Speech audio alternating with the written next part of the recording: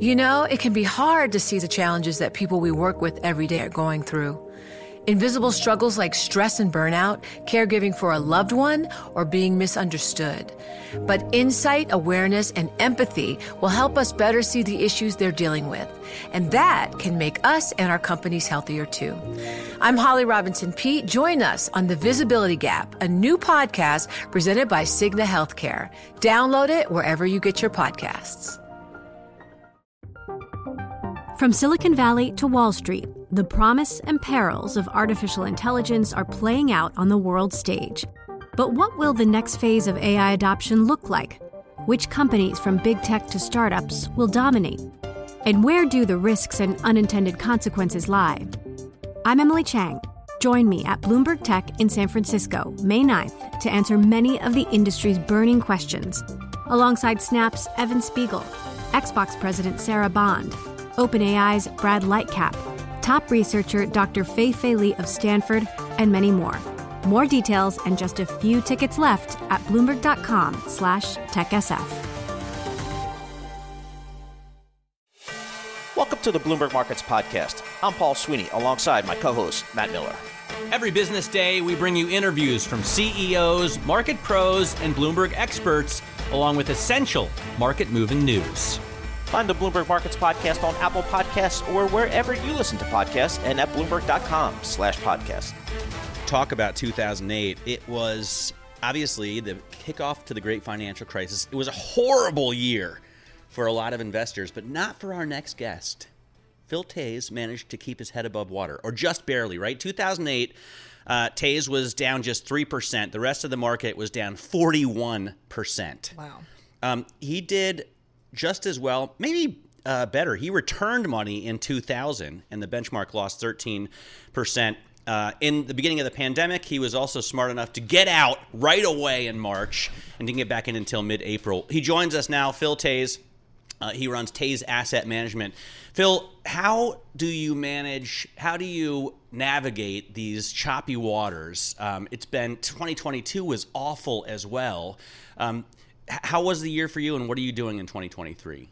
Yeah, so 2022 was a pretty good year for us on a relative basis. People don't like relative returns, though. They like absolute returns. Well, but only people who didn't lose money don't like relative terms, right? So we lost less. But what we do is, as a core principle, is we try to create ways for people to be in markets, participate in financial asset appreciation, but address the contingency that they may go down. And I think that's what's so fascinating about this marketplace, is that Gene Fama, with his oppressive amount of data that support the efficient market hypothesis, suggests that you should always be invested no matter what. What that does is it creates amazing contrarian plays, right? Because if the entire world thinks that you should be fully invested at 30 times earnings, and it's pretty obvious that markets are going to go down at some point, then if you create a mechanism to de-risk, that is helpful. So what is it? Now, you're probably looking for more detail. What we do is we have two ways of hedging against risk. One is trend following algorithms that just move us out of the way in the beginning parts of declines. Those have been pretty reliable historically. We've been doing it since '96, as you pointed out. So it's got a good track record, but we also use options and creative ways to both use options to hedge, but also figure out ways to pay for those options. Nice. So what is your go-to hedge at the moment? I felt like in 2022 was you buy the dollar, you buy commodities, you are set. What's the hedge in 2023? Well, so ours is less complicated than you might imagine. What we're not doing is creating complex hedge fund strategies. What we are doing is just investing in conventional types of things, stocks and bonds, high yield bonds. And the way we hedge right now, we're actually almost fully allocated. Right, stocks and bonds have been moving up decently this year. We're back in the markets, but we're very close. We're a hair trigger away, where if the market turns lower, it penetrates our target sell level for at least our trend following algorithms. We'll scale out of the markets and we'll go to sometimes investment grade bonds, but if bonds are getting battered as well, we'll be fully in cash instruments. Yeah, I mean, we have seen a little bit of a turnaround the last couple of days. I know the S&P 500 came in below its 200-day moving average, and we snapped a bunch of winning streaks that we've seen. Also, warnings from some big investors. Howard Marks was on with Romaine Bostick the other night and said he thinks it's possibly the end of the junk rally, or at least we're fully priced there. Yeah, so fairly priced, fairly valued. If you look at the downturns we've seen since the financial crisis, and including the financial crisis, they've lasted as long as 16 months. So I would guess that the marketplace as a whole just has this sense that it's over, that the downturn is over. We've had a 12-month horrible market for both core asset classes. But I think the thing that is a real challenge for most investors, the vast majority of people listening to this show, is that it's not over. And really, if you have a big percent decline without a long duration, it doesn't matter that much as long as you don't sell. But once you start to stretch out to 2 years or 3 years, people that need to take income from assets, and that includes bonds, of course, where the people have losses, start to be negatively affected. So if you ask what gets you back in the workforce when you're retired when you don't want to be, it's that multi-year decline. So I think, looking at valuations in the stock market, just looking at all of the challenges, one of them being global debt. And you were just talking about the fact that everyone's so focused on this binary question about what the Fed's going to do. I think it's because it really matters, and there's a lot more risk in the marketplace than there historically has been. Also because, we could be looking at an absolute sea change. I make fun of Critty's youth because A, I'm jealous. You should be. And B, she's smarter than everybody else. So you got to pick something, right? But the last time we had interest rates above zero, she was on juice boxes and snackables. Oh my God. It's been a solid generation of extraordinary monetary policy, and now are we just back to something that none of us is really used to anymore? Well, it's interesting. As you say that, it sounds like, we're going to get back to normal. But I don't think there's a normal right now, because if you think about when were we last at 100 times or 100% of debt to GDP on a fiscal debt level in the United States? Back in after World War II, right? Well, what was the GDP growth following that? Around 8% a year for 2 decades. Yeah. So we have these sort of existential crises, these things that are really fascinating things to think about, but potentially perilous to live through, that are going to be with us, and we're going to have to, fight our way through. And so I think that it pays to start to think unconventionally. Start to think about, okay, yeah, Gene Fama is right. Normally, you should just stay invested in the markets, but how can we address? And this is, everyone just wants to bet on the optimistic scenario, right? Just stay invested, conventional portfolio, but how can we address the contingency that one of two things happens that could both happen together? First, that rates could continue to go higher and we have more persistent inflation. Inflation in the United States, if you look back at the last 3 episodes of the last 100 years, it lasted between 4 and 9 years, not 12 months, right? So we could have more persistent inflation, higher rates, which has caused bonds to lose, and also that we could test the lows and break a lot lower in the stock market. So don't bet on that, but address the contingency of that. Well, you were speaking about the credit market earlier, and I want to circle back to that, because if you are worried about the risk and the recession, it doesn't feel like credit markets are really pricing that in when you're looking at spreads on the surface. I mean, investment grade spreads for our audience on downturns usually go to about 200 basis points. We're nowhere near there. Even on high yield, 800 to 1,000 basis points. Again, we are nowhere near there. So, Critty, this is the same imaginary friend we've had for the past year, which is the Fed pivot, right? And so everyone's still, we started out no inflation, then transient inflation, now inflation. And all along the way, we were not thinking the Fed was going to be raising rates as much as they have. So it's really just the same story played out in 2023, where everyone's assuming the Fed's not going to act as much as they are, but then they do. And then we potentially realize the consequences. I'm keeping that one.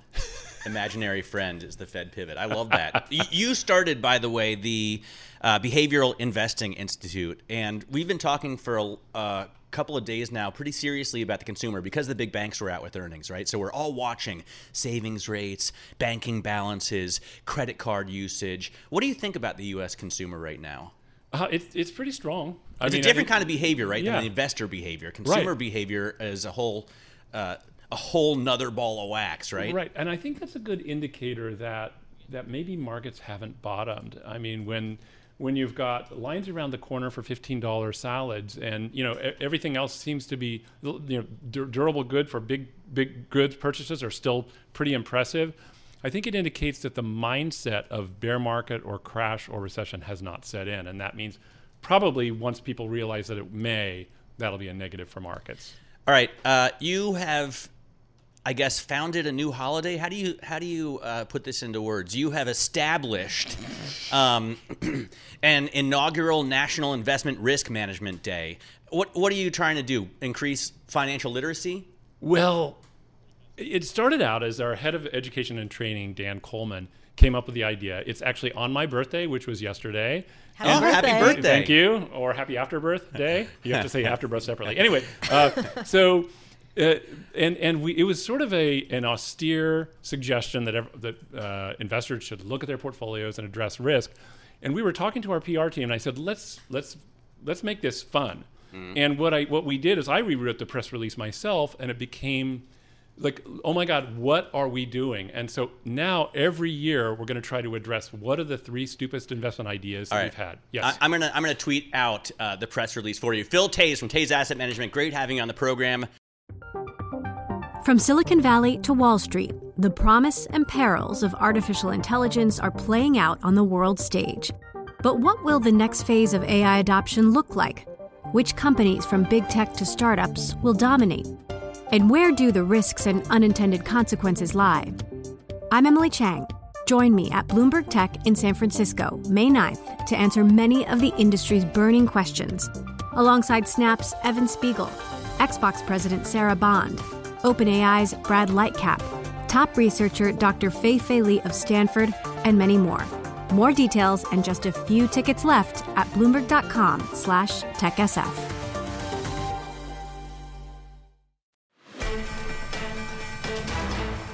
We've heard, layoffs coming out of Microsoft. We've heard layoffs coming out of Amazon. What's the furniture? Salesforce, Wayfair. There you go. So tons of these West Coast companies. Let's bring in Anurag Rana right now. He covers tech for Bloomberg Intelligence. Anurag, what are we seeing in tech? Is it fair to say that this is the beginning of a wave of layoffs? I don't know if it's a beginning or we are in the middle inning, but if you look at it over the last 3 to 5 years, a lot of these companies have, some of them have doubled their headcount. Some of them have gone even, more than that. And that was driven by a lot of demand that we saw in the pandemic. But if we see this year, tech spending is going to slow down, cloud businesses are going to slow down.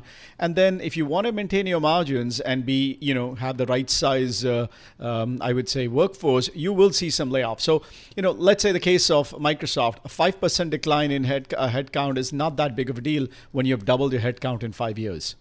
But then what happens is this kind of a scenario where it's one step backwards in terms of headcount only to kind of release the valve for the next few years? Is that kind of the way to look at this? A lot will depend on what kind of demand we see next year or what kind of rebound we'll see. Now, if there is a lack of demand, then you're not going to see massive hiring going in. But if the demand comes back like we expect it will, you're going to see a massive acceleration in buyback or hiring at that point. Yeah. Because there is a very strong correlation of revenue growth and employee growth. It's usually, very close to 1-to-1 or 0.1 to 0.9.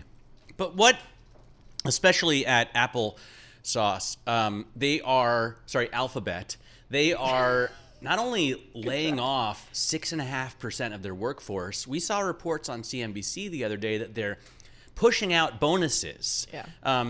And this is pretty harsh. I mean, normal people, even if you're not supposed to, rely on bonuses as a way to cover living expenses. So if you all of a sudden say in the middle of January, hey, we know you're used to getting your whole bonus now, but we're only going to give you part of it and the rest of it in 2 months, that screws up a lot of people's bill-paying abilities. You would only do that if you were in some kind of trouble, wouldn't you? They did generate a lot of free cash flow, A.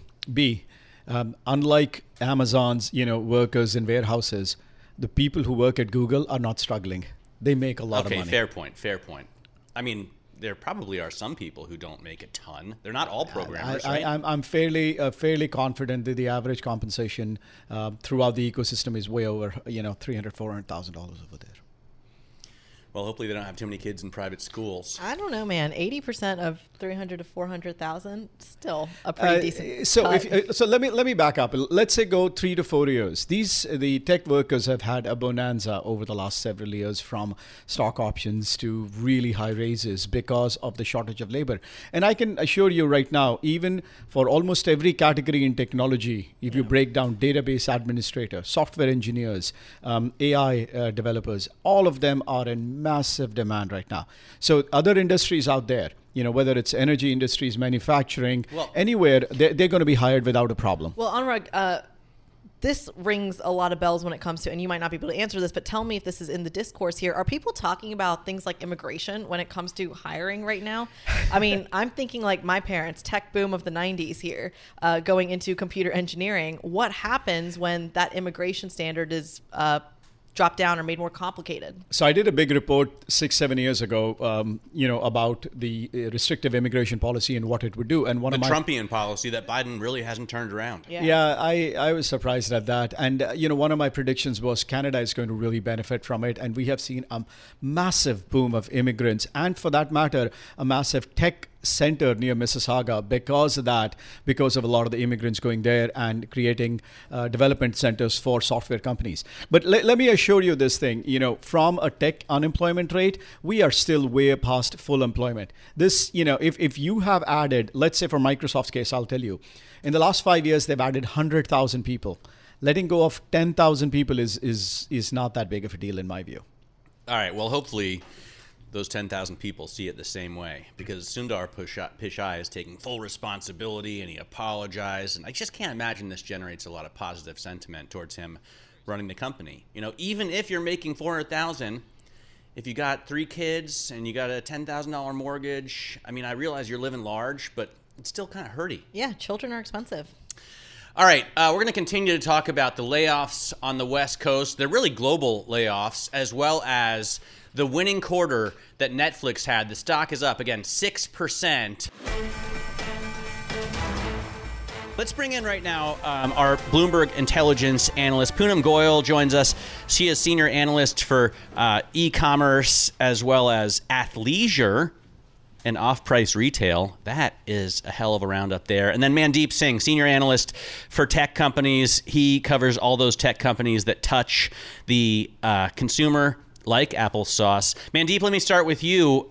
These layoffs from Google, and I want to get your take also on the kind of, I feel, a suspicious name change. I know it's been years now, but I still haven't forgiven them for it. What do you think? Well, so look at how much these companies have grown in terms of employee base. Google or Alphabet, for example, has added about 50,000 employees in the last 2 years. Now, granted, they were growing out of, their top line growth was also north of 20%, and their operating profits also doubled in this period. The question that you have to ask the management right now is, what were they forecasting in terms of, future growth?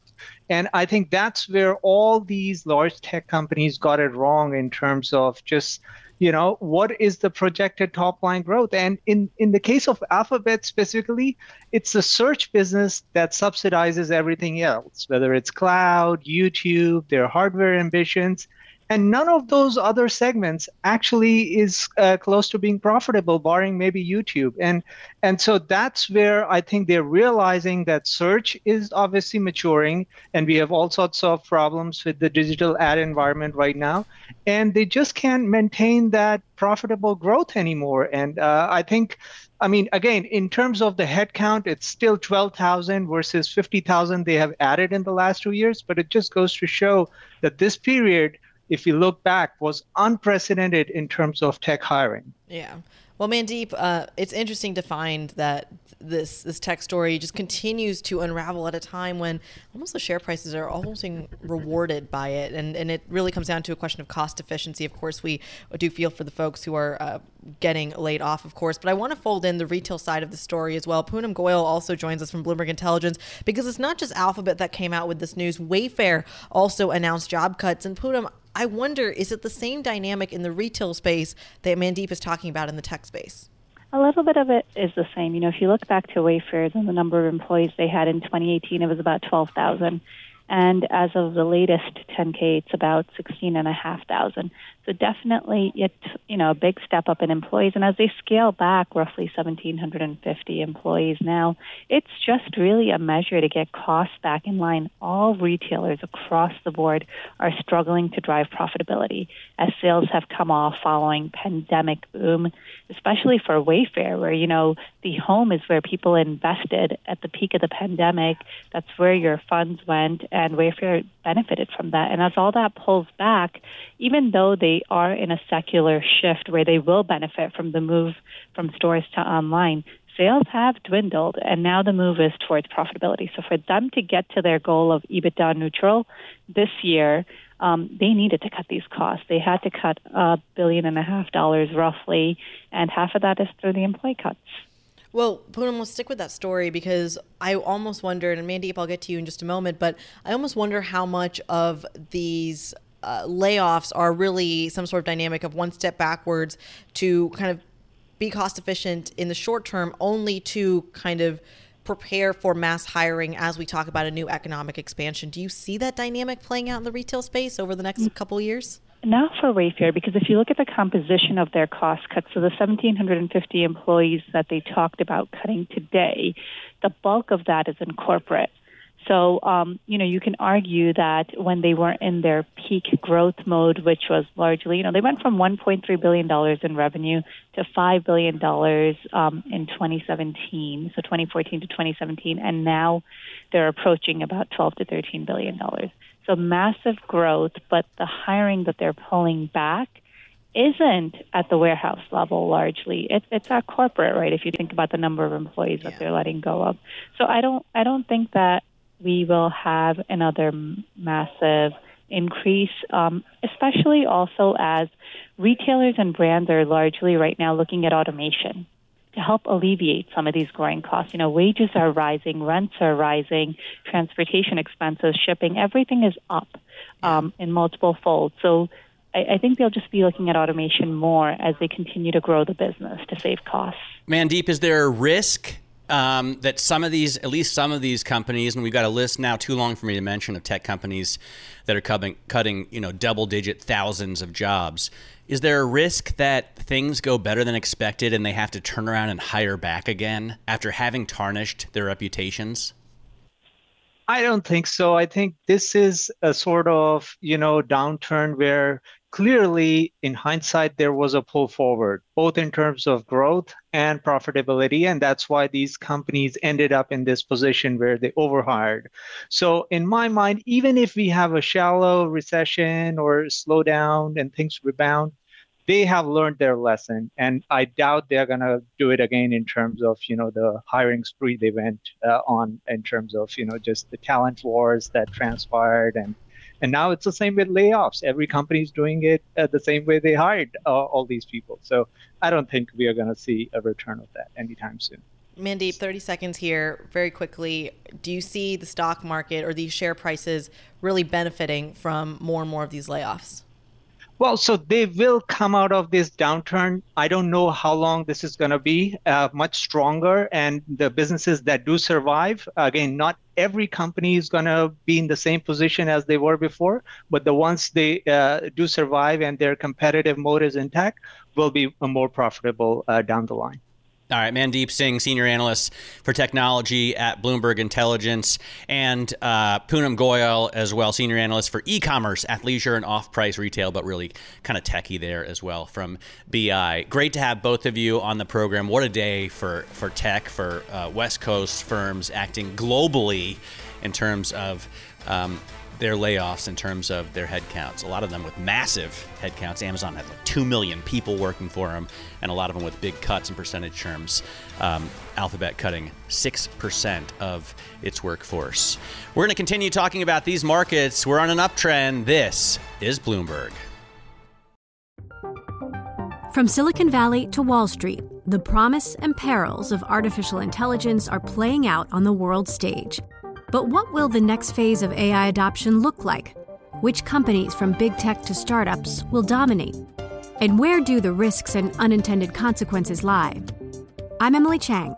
Join me at Bloomberg Tech in San Francisco, May 9th, to answer many of the industry's burning questions, alongside Snap's Evan Spiegel, Xbox President Sarah Bond, OpenAI's Brad Lightcap, top researcher Dr. Fei-Fei Li of Stanford, and many more.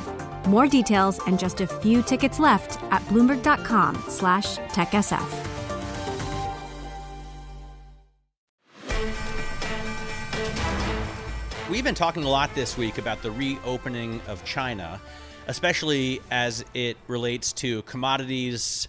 Remember the dream I had at the beginning of the week, Kriti? Yes, with Jeff Curry. Yeah, I had this dream that I was at a diner with Jeff Curry from Goldman Sachs, and we were pitching some investors on commodities.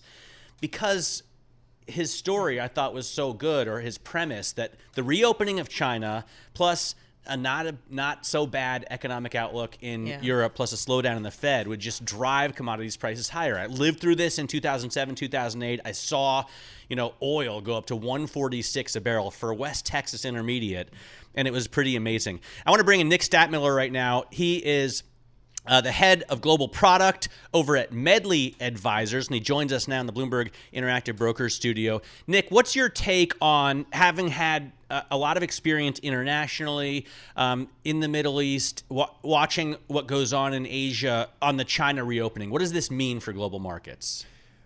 Well, thanks, Matt. We're actually a bit more optimistic than the consensus. We think full-year growth in China is actually going to come in north of 5%, which is a bit higher than the market consensus.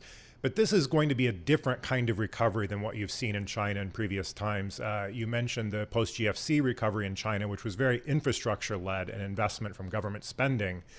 But China actually already did a lot of infrastructure stimulus last year, and they're unlikely to repeat that. And the housing market is getting slightly better, but coming in on a pretty low base. But it's going to be consumption that's going to lead this one, which is very different. Chinese consumers have 13% of GDP in excess savings right now. And as that economy opens up, we really look for Chinese consumer demand to grow quite a bit. Well, there's, I think, a couple of things that we shouldn't lose sight of. One is that not everybody expected China to cancel COVID-0 so quickly and so soon. So that's kind of a surprise to investors, or it has been, now a 2-month-old surprise. But also, they have been working hard to build up this Belt and Roads initiative, basically priming trading partners, especially in Europe and Africa, the Middle East and Africa. What kind of dividends is that going to pay as they open up? Well, on the domestic side, I think that it did catch a lot of people off by surprise. And our China analyst says that this was, largely due to some domestic pressures. And so rather than trying to flatten the curve, they're basically just steepening the curve on COVID and saying, let everybody get it and let's reopen and move on. So that's the domestic story. On the foreign story, the Belt and Road Initiative has hit a lot of snags over the years. And especially right now, you have several African countries deep in distress, and then Pakistan and Sri Lanka, who are also pretty big beneficiaries, having some serious problems with their debt sustainability. So it's probably going to be a pretty bumpy road, I would say, in terms of China's foreign investments and sort of reaping those long-term dividends. At least in the short term, I don't think that they're going to see a lot of benefit from the Belt and Road investments that they've made. Well, I'm going to go back to Matt's dream here / the street call from Jeff Curry. One of the reasons he's so bullish on this commodity super cycle that he says is going to come is this idea that he's comparing the Chinese reopening specifically to something similar that we saw in 2008, 2009, this kind of massive stimulus package we saw back then. Is that a fair comparison to make? Are we expecting Chinese domestic demand to really come to that level? Well, I think the story is, again, the consumption led by the excess savings, the fact that you have, the Chinese consumers who just haven't been able to travel or do a lot of things that they wanted to. So one of the places you're probably going to see a big pickup in demand is in jet fuel. And there are a lot of interesting proxy trades that our clients have been looking at to play reopening in China. One of them is to go long the Thai baht because of increased tourism into Thailand as Thailand opens and Chinese consumers start getting out again.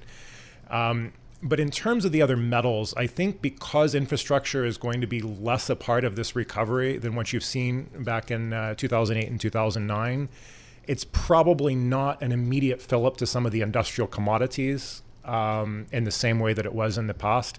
But there are some, over the medium term, over the next decade, there are some other reasons to be quite excited about copper and some other commodities. But I don't think it's the China reopening story this year that does it. So how do you model something like that if your numbers are still perhaps a little bit confusing when it comes to the death rate, when it comes to the case counts coming out of China? How do you model a timeline? It's not easy is the short answer, but I think around what actually happens with consumer confidence in China, because that's a big problem. You have lockdowns, and then you have sort of self-imposed isolation where people don't want to travel because they're afraid of catching COVID. Our China analyst seems to think that because it's just been such a long time and people have been so cooped up, and the Chinese government are really trying to push that confidence in, that this will probably happen a lot faster than some of the reopenings in the West did, and that you'll see a quicker return to normal consumer patterns. That almost feels like something we saw, I want to say in the UK actually, when everyone was so cooped up, they were like, you know what, we're just going to go out and live our lives. Revenge travel. Sort of, but it came from the government as well, right? They were like, all right, we're done. Yeah, well, even before they let the rest of the population out. Yes, that's true. What about the Fed, which is such an important part of the global picture? There seems to be kind of a binary bet. Either you believe that the Fed is going to raise rates and hold them high, or you think they're going to have to cut or won't even be able to get to 5%, a la Jeff Gundlach. What do you think over at Medley? Well, our house view is that the Fed is going to get at least to 5 and probably 5 1/4. And we take the Fed at their word, and all the Fed officials have uniformly said that they don't anticipate to ease this year. We think the most likely condition, if they do go back on that, would be a significant deterioration in the labor market. But despite inflation coming down and bad retail sales, bad industrial production numbers out of the U.S., the labor market still looks really strong. So I think we're quite a ways away from seeing a labor market that's weak enough that the Fed might contradict themselves and end up cutting this year. So we're looking for rates to stay at 5 or higher into the end of 23. Yeah, we've gotten some pretty depressing news out of the specific companies today. Alphabet cutting 6.5% of its workforce this week. Microsoft cutting 5% of its workforce. Amazon laying off 18,000 people. But you don't see that in the labor market data yet. 3.5% unemployment, more than 10 million job openings in the JOLTS. When do we start to see that come in? I think it's going to be a while, and the big tech companies and a few of the big banks have been making headlines because of these job cuts, but it seems for the time being to be rather limited to just a couple of sectors. And then you talk to people in a lot of services industries, and they're just constantly talking about how hard it is to find and retain people. They still can't get employees. Yeah, so at the aggregate, it doesn't really look like a job market where people are really worried about losing their job. By the way, the MLive question of the day: do you see evidence of a wage price spiral? No. That's what I thought. I thought that's an easy question to answer, but did you see it, Curdy? That was their question today. I didn't see the question, but I also don't see it. I have to agree with you on that one because they're coming down. Yeah, right? And also, we've seen wages rise clearly, more than they have in the past, but those increases haven't even kept up with inflation. Yeah, absolutely. We think we have about a minute left with you, but I've got to talk to you about LatAm here. I want to know how you play Brazil, Argentina. Is it worth having exposure right now given the geopolitical uncertainty there? Well, particularly in Brazil, there's been a lot of turbulence around Lula taking office, and of course the storming of the capital by Bolsonaro supporters. Also some concerns that Lula might take a more populist tact with economic management. But our Brazil analyst thinks that these worries are a bit overblown, and that over the next few months we're going to see more orthodox policies out of Lula's new team. So we have a fundamentally constructive view on Brazil at the moment, especially if you get a nice pickup to oil and some other commodities in the coming year. Argentina has always been sort of a difficult distress case, and we were talking about this at the break, and I just find it very hard to believe that a new government in Argentina later this year is just magically going to be able to solve all their debt problems. So I'm a bit more cautious there than I am in some of the other countries in the region. All right, great to have you on the program. Thank you so much for coming in to the Bloomberg Interactive Broker Studio. Always great when we can do stuff live. Nick Statmiller, he is the head of global product over at Medley Advisors. We did just get that news from the Wall Street Journal. The Federal Reserve probing Goldman's consumer business. It is moving the market, by the way. The shares of Goldman Sachs, to Denise's point, down about 2.2%. It was higher earlier in the session. By the way, coming on a day that you're seeing a lot of green on the screen in the market, who better to break it all down, give it some context than our very own Wall Street correspondent, Sonali Basak, right here in studio. Walk us through the context here. What do we need to know? So a few months ago, we ourselves reported that the Fed had questions about this consumer business operation at Goldman Sachs. Now, the Wall Street Journal is reporting that the probe itself has concerns around proper monitoring and control systems inside that consumer business.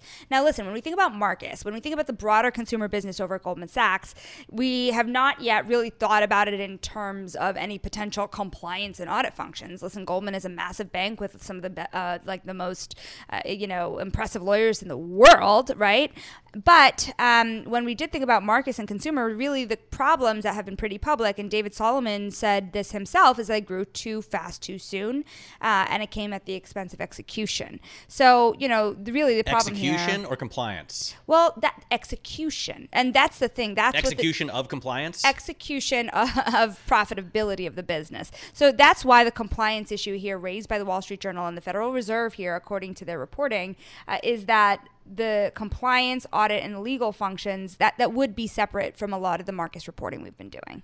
It is interesting that the Fed is reviewing this business as Goldman is kind of winding it down, because it's not like, at first I thought, they have seen the error in their ways.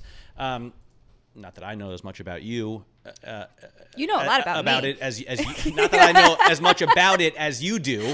You're all over this story. I just read your reporting, but it did seem like at first they were just closing this down because it wasn't a profitable business. It wasn't a great idea. Allison Williams has been against it since day one, and she's our chief banks analyst for Bloomberg Intelligence. On the other hand, it is interesting that the Fed is reviewing this because it may be a different motivation for them to wind down the business. Maybe they've had problems there that we weren't aware of.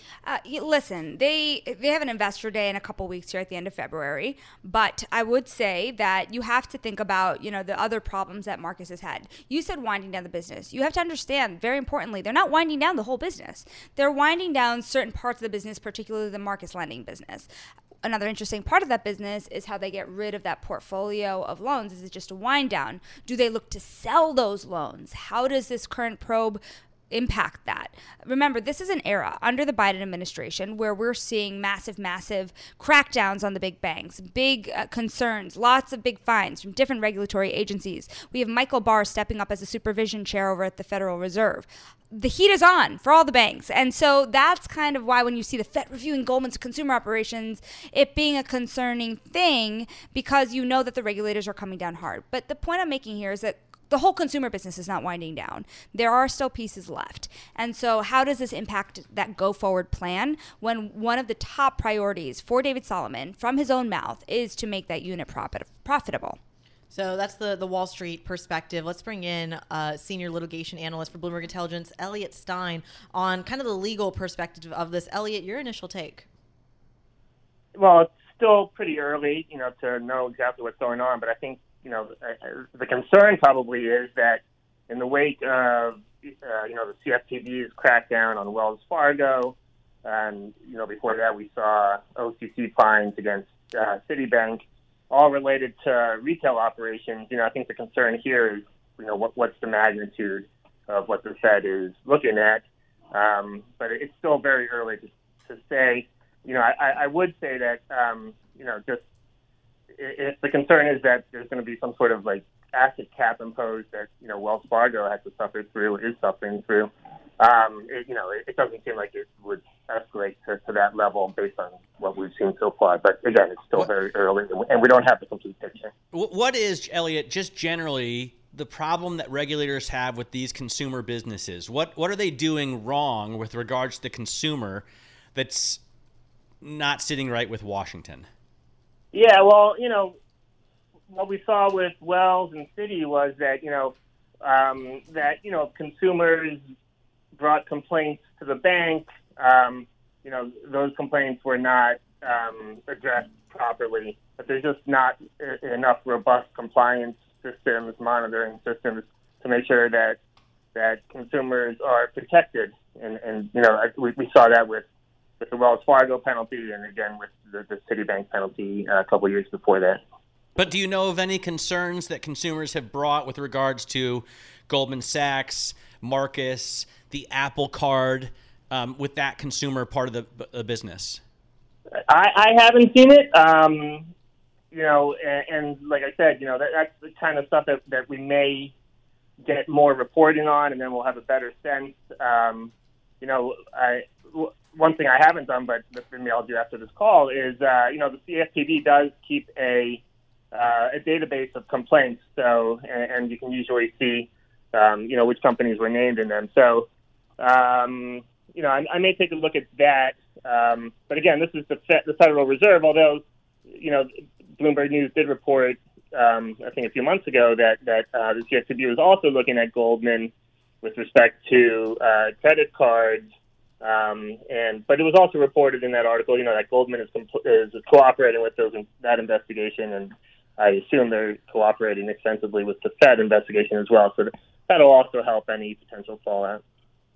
Yeah, I mean, I think that CFPB investigation that Goldman had disclosed last summer is interesting and important. This idea that, and remember, this is a separate set of issues from the Federal Reserve. We said that's audit, that is compliance, but the CFPB, it reported... Just to remind listeners, that's the Consumer Financial Protection Bureau that was set up in the wake of the financial crisis. You mean that's not an ordinary acronym these days? I like to give everybody the acronyms. It's who you call if you have a problem with a bank, your bank. And so that organization, really spearheaded by Elizabeth Warren in the wake of the financial crisis, as you say, they're investigating, according to Goldman's disclosure last summer, how the bank resolves bills, refunds cardholders, advertises its cards. I think another interesting thing that this happened years ago, but I want to point it out still, is that there was a lot of questions, and because it's not the first time, of course, that the consumer business has come under pressure. I don't know if you remember, we broke a couple of years ago about the question of any potential discriminatory practices there with the technology.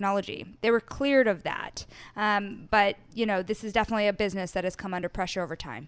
All right, Elliot Stein, our legal analyst, Bloomberg Intelligence legal analyst, and Shonali Bassick, our chief Wall Street correspondent. Thanks very much for joining us on this breaking news. The Fed looking into Goldman Sachs consumer business.